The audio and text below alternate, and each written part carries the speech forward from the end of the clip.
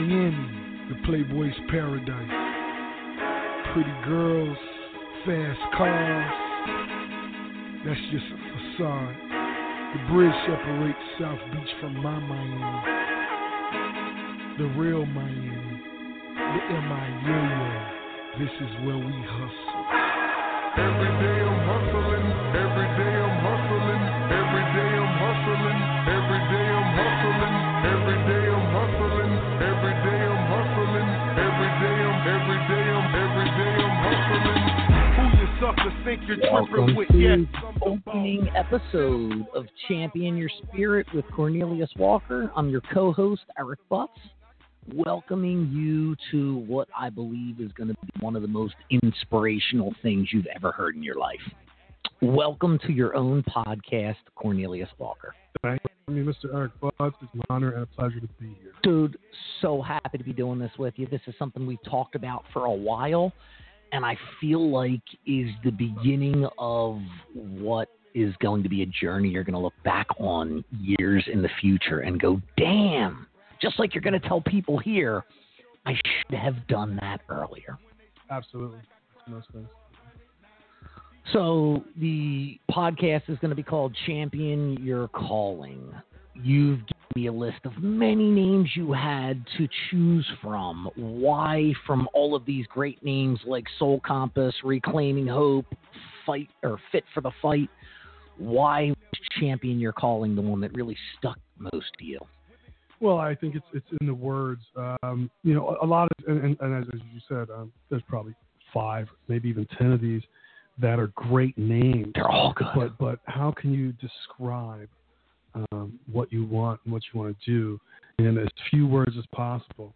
And in my mind, we are all born with a calling. Okay, all of us. I mean, yes. No matter how big, how small, no matter what. And you might see it right. or hear the calling, right. but it's there. We all have one. Absolutely. And of course, anything you do, no matter how big the task or how small the task, you want to be your best at. Of course. And that this is just another word for being a champion, being your best, doing your best. Yeah.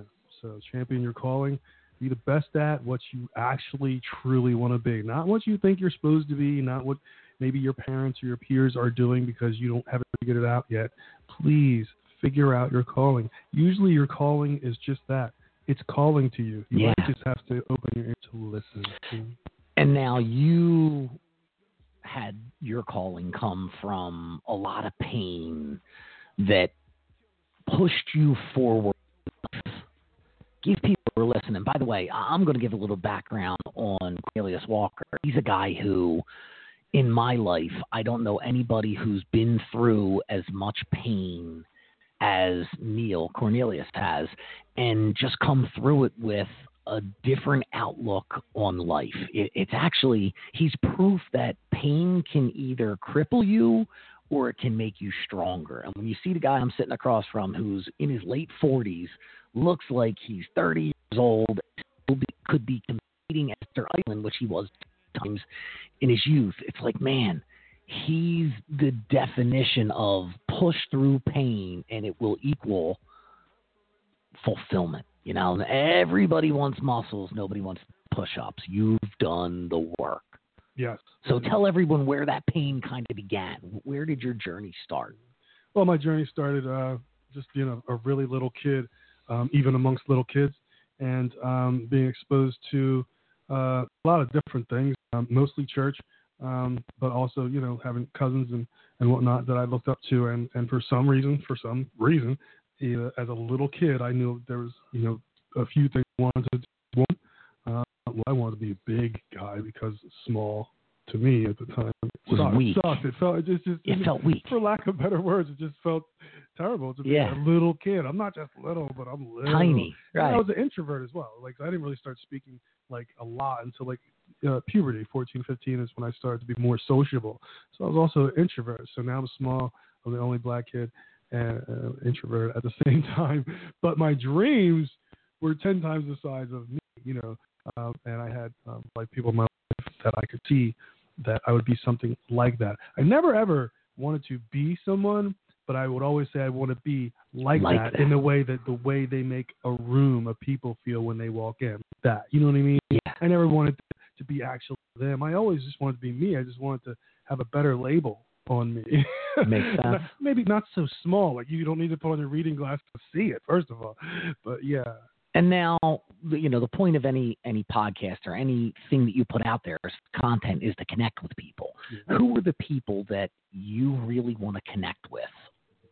I want to connect with everyone as with anyone, but truthfully, if it was up to me, I'd really prefer connect with those younger people. We're talking about high schoolers, junior high, because they can understand what your calling is. I mean, at a certain point of your age, if someone said, "What's your calling?" you'd be like, "Call who?" They wouldn't know. Yeah. But then at a certain point, and I would probably say, early teens. These people need to hear that, yes, you are going through hard times. I don't have to know your name, where you live, what you're doing. How old are you? 15.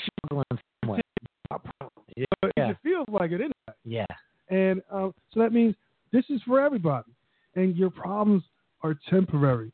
Okay, and there's purpose in your pain, and we want. I just want to let you know, from a practical sense, I've lived through it, I've done it, and I know others that have. As a matter of fact, most great people in all diverse things that they do in life that are great generally have had hard times, and they have a story that you'd be surprised and wonder how they made it through. Yeah, very few people make it to greatness. Right. We look at them at the end and we're like, wow, they've got the greatest life ever. But then when you hear them tell their story, it's usually the darkest moments that create the greatest amount of growth. Yeah, and that's what it makes you wonder, hey, could I have gone through that? Would I have been strong enough to? And then you wonder, hey, man, not only is everybody suffering, the people that we look up to, but, everybody also has a choice of what to do with it. So. Yep. So sounds like you want to connect with younger people and give them a different outlook, a different way that they could see life through your eyes. And what's the most important place you want them to start? It sounds like just knowing what you want to accomplish. Like, get an idea of what the end, where you're going to land. And then take one of your awesome names, Soul Compass, and find the compass that's going to lead you there. So finding your soul compass is much just like championing your calling. But in order to champion your calling, you need to find your soul compass. Your soul compass is where you're at, not just physically, but mentally. Where are you at, and where do you want to be? So in order to get where you're going from where you're at, you need to know where you're at, and you need to shoot a azimuth to the location in which you're going. So in my case, it was go to the gym and lift weights until it hurts, go home, come back, repeat. But for other people, it'll be something different. But knowing where you're at and to get where you're going. What do you think is more important to get to the goal? Figuring out how to push yourself or determining what pulls you? Because some people get to where they get to by being able to push themselves through it, like you did. People find what pulls them in a direction rather than having to push themselves.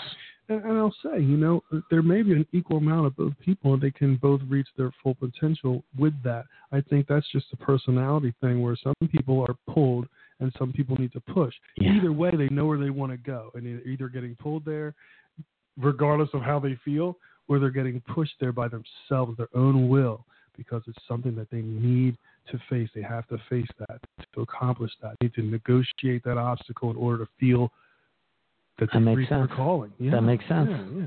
But I could see pulling being something that the pulling could stop. Like all of a sudden what pulled you might not pull you anywhere. When you learn to push yourself. Indeed, I was pulled.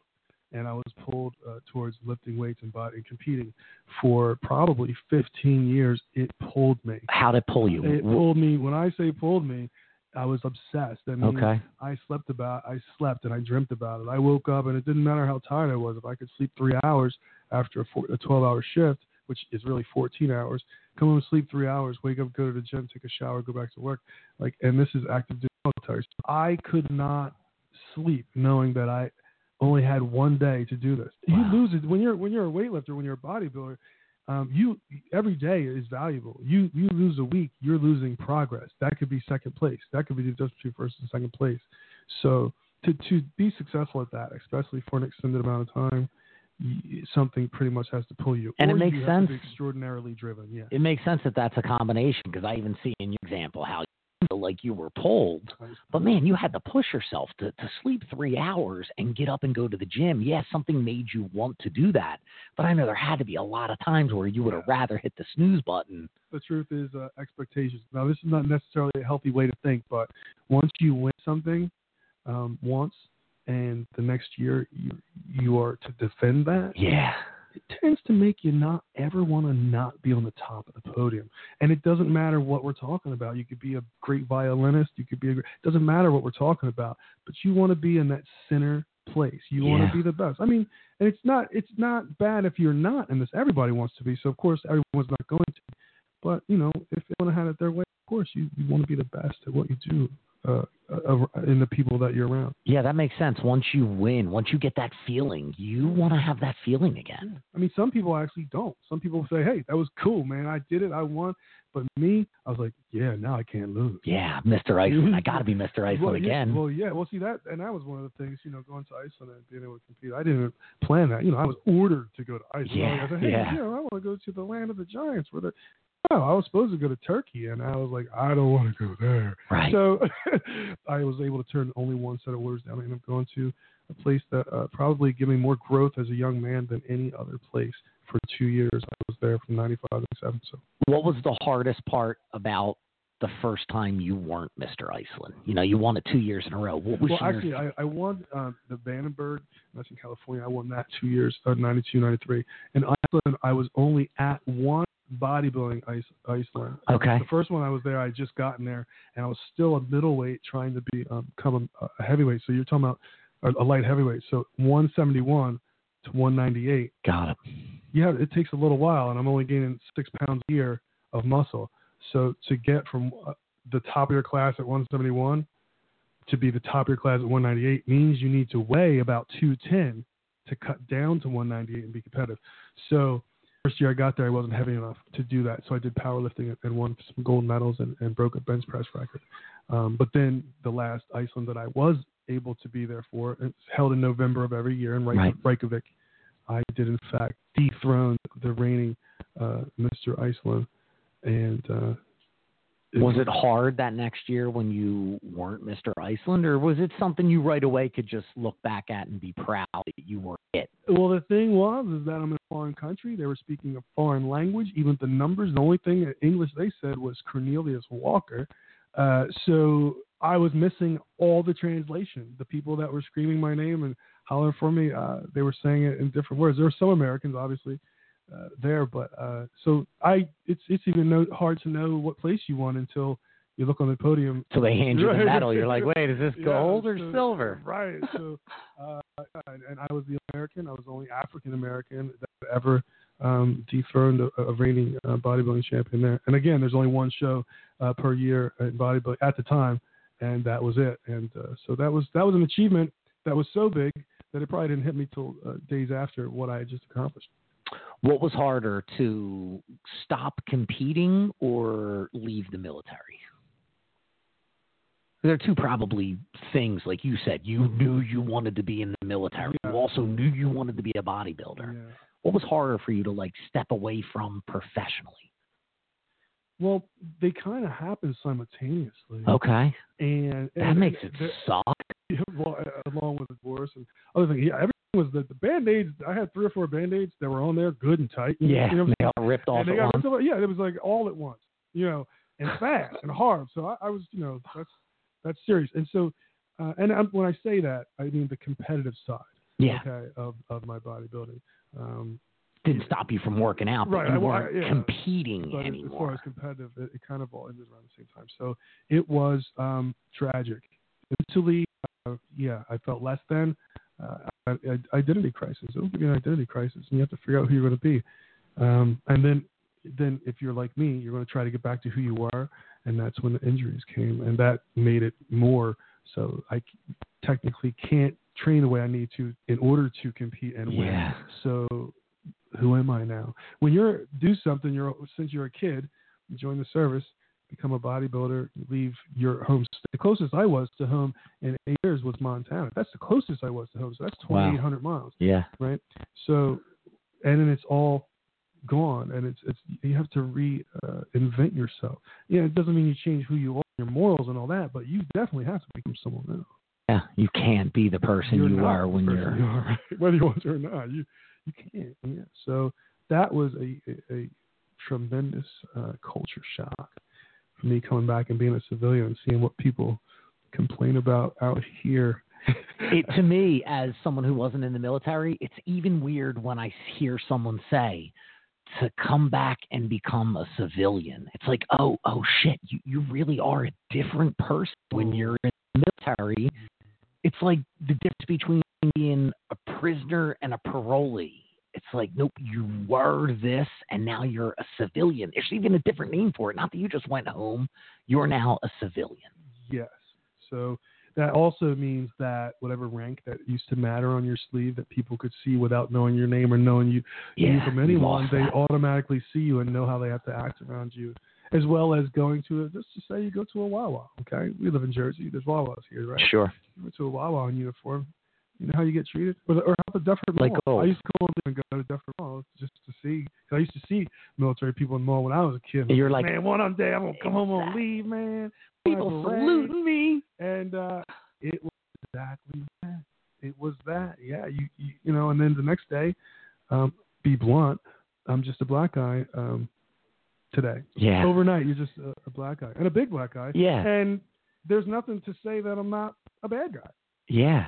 Most big black guys. You went from the guy in the uniform to the guy who people are now walking to the other side of the street just by becoming a civilian. I was asked 2 questions, and they were the primary questions. Number 1 was, what team do you play for?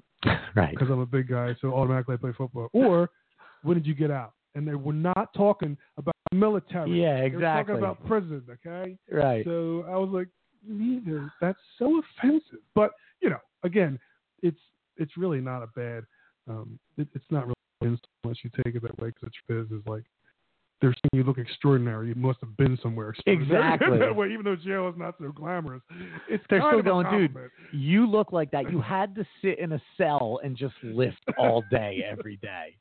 So in its own way, it's kind of a compliment, I guess. That's, you know what? That's part of the reason why I respect you. You're able to turn most of the negative into positive, even so were you in the NFL or prison. You're like, that's good. They really see that I'm working strong. Yes. So tell people that are listening where your inspiration came from. You didn't just become Cornelius Walker, person of motivation and inspiration. That started from a young time in your life. It did. It started from not wanting to be in the place and in the skin and in the situation that I was in. It's because I was a minority, the only little black kid up to that went to an elementary school from 3rd grade to 6th grade, and then on to my senior year of high school, which was there's still only a few blacks amongst hundreds and hundreds of white. So just not wanting to not want to change my identity, but want to change the way I'll show you. I'll show you type of way. Like, give me a couple of years, I'm going to get my game up, whatever that is. But even when you're a kid, like, I got to be something different. You didn't want to change who you were, but you wanted to change the way people saw you. Yeah. And that's so hard to do when you live where you grew up in Mullica Hill, or where you moved to a Mullica Hill, where I know it's just a backwoodsy place that was very racist. Very. So it's hard to change what they're looking at when what they're really looking at is just the color of your skin. Yeah. You're like, all right, you're going to see muscles bouncing out of this skin at least. But I will say, as you know, I was born and raised in a very religious home. Yes. And when I mean religious, I mean church 3 times a week for 18 years. And my father was a deacon, and my mom's the daughter of a Baptist minister. Wow. So it was ingrained in me. And I have an older sister, younger brother. We were very good kids. Yeah. I mean, very good kids. And when I say that, I mean, I never had detention in my life in high school. I was suspended from high school once for going to McDonald's, but in my defense, I also married and divorced that woman that I went to McDonald's with. There you go. So it was worth it. That was it. I mean, like, if you're going to do something, yeah. So Go big or go home. yeah. Man, no, I was the opposite. I was the white kid who got in all the trouble. I was in detention more than I wasn't in detention. Yeah. Yeah. So to see a guy, and if people looked at me and you next to each other, they would probably be like, "Oh, geeky white guy. He probably never got suspended." They'd look at you and go, "You were probably suspended a lot." Where it's like, no. Right. Right. I mean, there was careful what you look. 4 years that I got the perfect attendance award. That means you didn't miss one day of school for 4 years out of my. And that's insane, because if I would have been the little black dude that everybody called the N-word, I'd have been finding every reason not to go to school. Good luck with my mom, though, and my dad. Is that what it was? It wasn't that you wanted to go every day. It was that you had to have a limb hanging off to not go to school. That is exactly what you had to have hanging off to not go to school. Yeah. My parents were raised, they're well off, and believe me, that was another thing. When we moved to Mullica Hill, we didn't just move to Mullica Hill on Main Street. We had a brand new, beautiful house that no one ever lived in before us. Wow. And what I didn't know is that some of the people that had hate towards the situation. I'm not going to say they hate me, because you have to know me to hate me. So. Yeah. I know that now. I didn't know that then. Of course. Well, when you just have hate spewed at you, you got to figure it out. So the more poor, racist white kids that didn't have a beautiful home, that was more reason for them to hate me. In my eyes, I'm like, no, I come from a good family. You should see my house. I'm like, yeah, that's exactly why. Exactly. You should see my house. Right. We trade. But I didn't know that. So, like, it just didn't. It didn't make sense, but that's good, because ignorance is bliss. And when you're a young kid, kids are very resilient.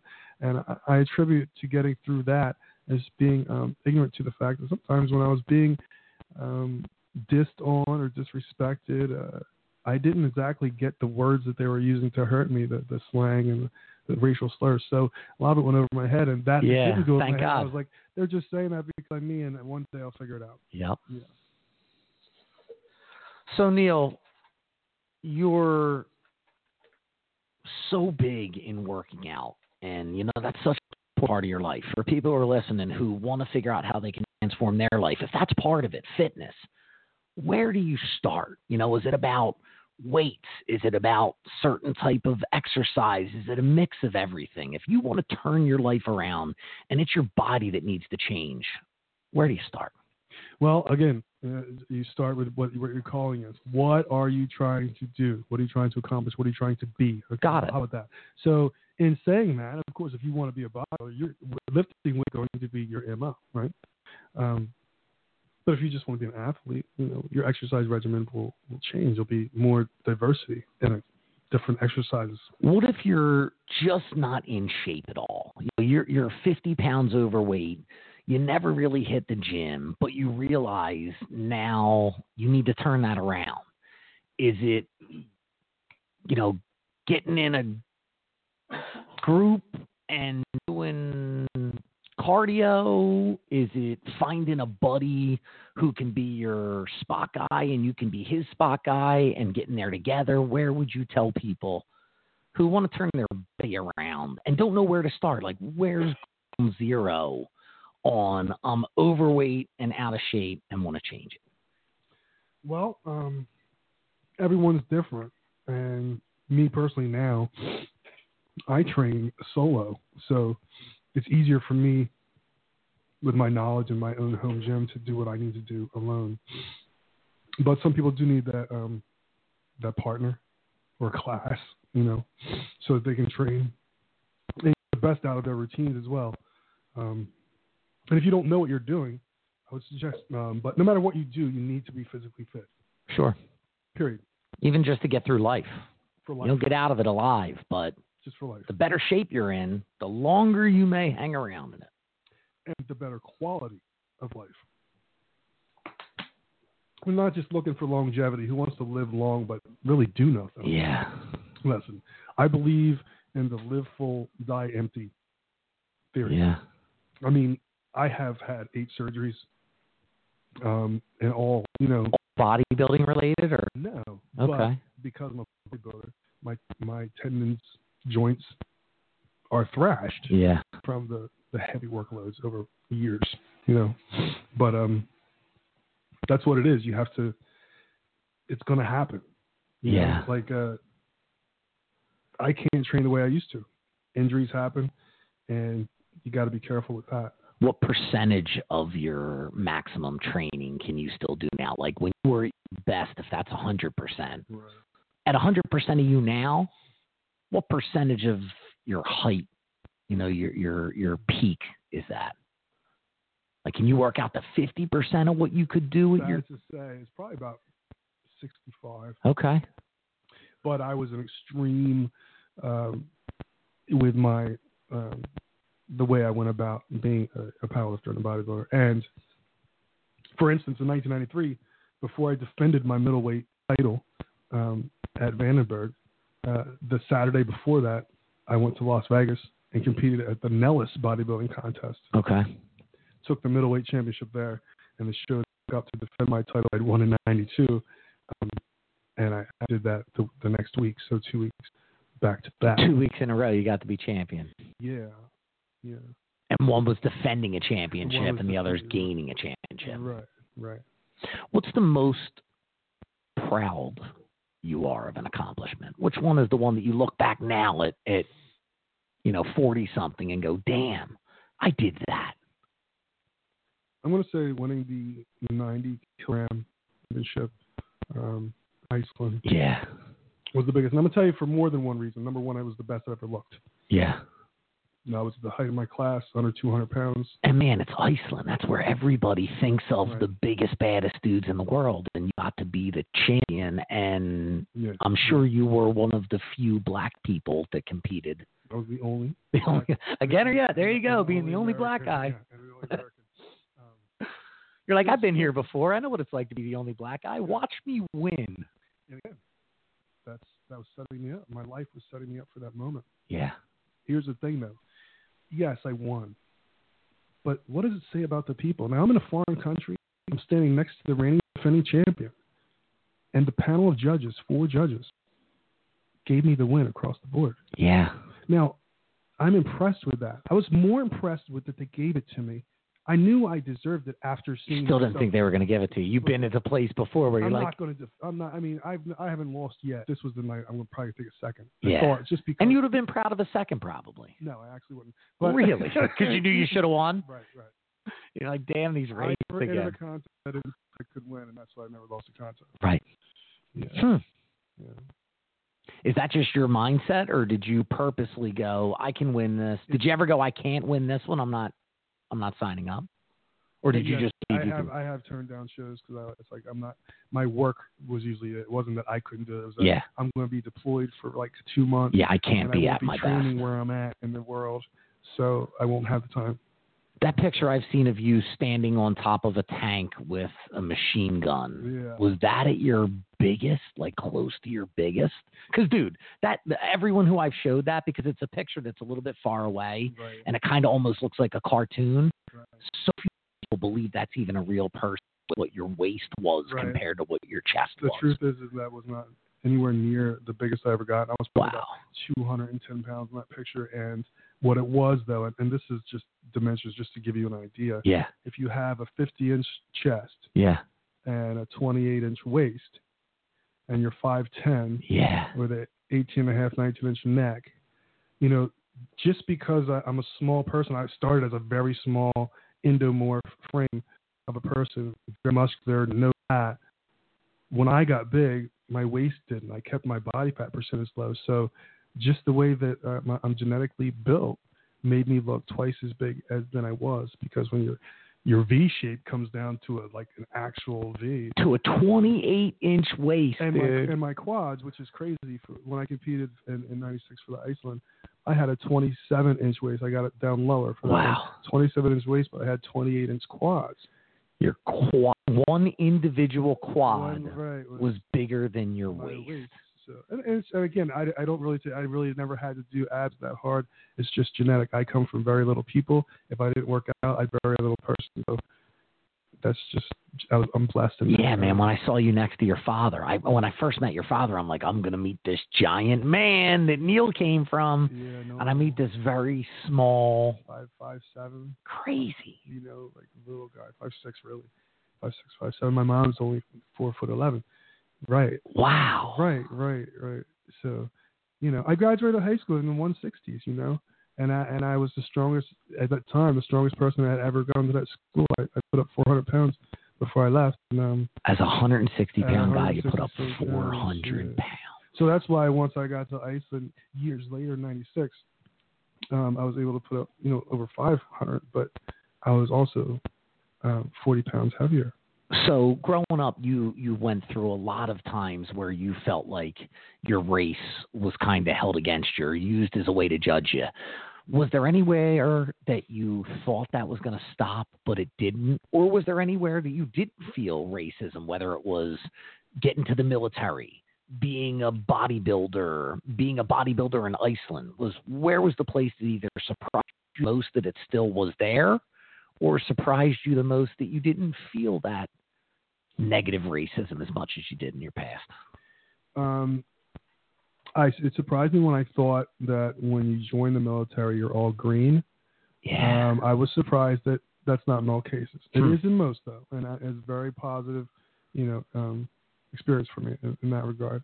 But I was also very disappointed and surprised that once I got out of you were a civilian and became a civilian overnight, that I immediately went from Sergeant Walker to black guy.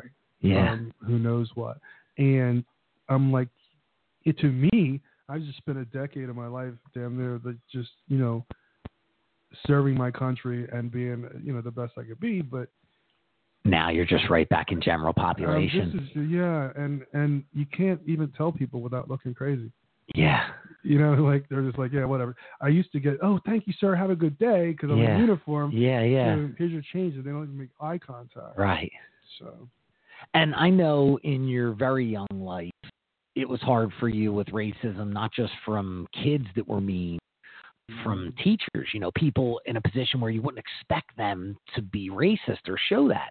Yeah. Did you feel that in the military? Did you get that from people above you, or was it more just people in the service with you? I did, in fact, have a couple supervisors in my time that definitely had a problem with race, and it couldn't be too overt, but you knew that it was motivated. You felt it. It was definitely motivated by that, and it was a well-known fact, what it is. But here's the thing, that's life. Yeah, that is life. I mean, I'm not trying to sugarcoat it either, but that's life. You're going to get that everywhere, and that's one thing I found out that just holds true. And it doesn't matter what you're doing. The humanistic side comes out in some people. So Neil, what message do you want to give young people? Like, what do you want to give young people as just a snippet of you that they can understand what they'll by listening to Cornelius Walker and your podcast? So, when I was young, I truly thought it was just me. I was alone, and in ways I was. But here's the thing.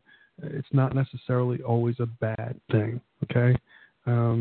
Your situation is temporary, and if you follow your heart, if you champion your calling, figure out what your calling is, and you follow your heart, whatever you're going through now will serve a purpose later. I promise you. I'm not just saying it. I promise you. Whatever you're going through now, whatever struggle you're going through now, it's going to serve a purpose for you later. It's strengthening for you later. You need to not necessarily embrace it because, when life stinks, you don't want to hug it. Yeah. But you need to analyze it and process it. Learn from it. Don't forget it. Yeah. It will serve you later. It will serve you later. And many times over for that. Yeah. Not just once. It's going to serve you later. It's going to make your life better. You'll make better decisions. You'll be able to be the you want to be. Not just by that, but that's definitely one of the things you need to do. You need to know what your calling is. You need to figure out what you need to go about getting it. And you need to go get it and go be you. Nobody can be you better than you. And I want everybody to be happy and to. If you don't have to love each other, this is not realistic. Be kind to one another. Yeah. And that's it. But be kind to yourself first, and it tends to make it easier to be kind to other people. Yeah. Look in. Yeah. Yep. All right, Cornelius Walker, proud to be a part of your first podcast. Check out Champion Your Calling in future episodes. By the way, if you have any insight, questions, topics you want Neil to cover, you can email him at Skywalker. That's C as in Cornelius, then Skywalker as in Luke. The number 3 at AOL.com. Follow him on Facebook. He's Neil Cornelius Walker. I am proud to have been a part of your first podcast. Can't wait for more. And really just think, Neil, you've got so many messages that you need to get out there. And I'm so happy that you wanted to be to our youth, because I feel like that's who needs it most. And you could shave 20 years off of someone's life, off of someone's time in the prison of not living, by just understanding some things that you could share with them now that, man, if not, they'll be 46 like you and wishing they knew it 20 years earlier. So thank you, Eric Butz, for having me. It's been an honor. All right. We'll be back again. Cornelius Walker, champion your calling. Check him out on future podcasts, YouTube episodes, more to come from Neil.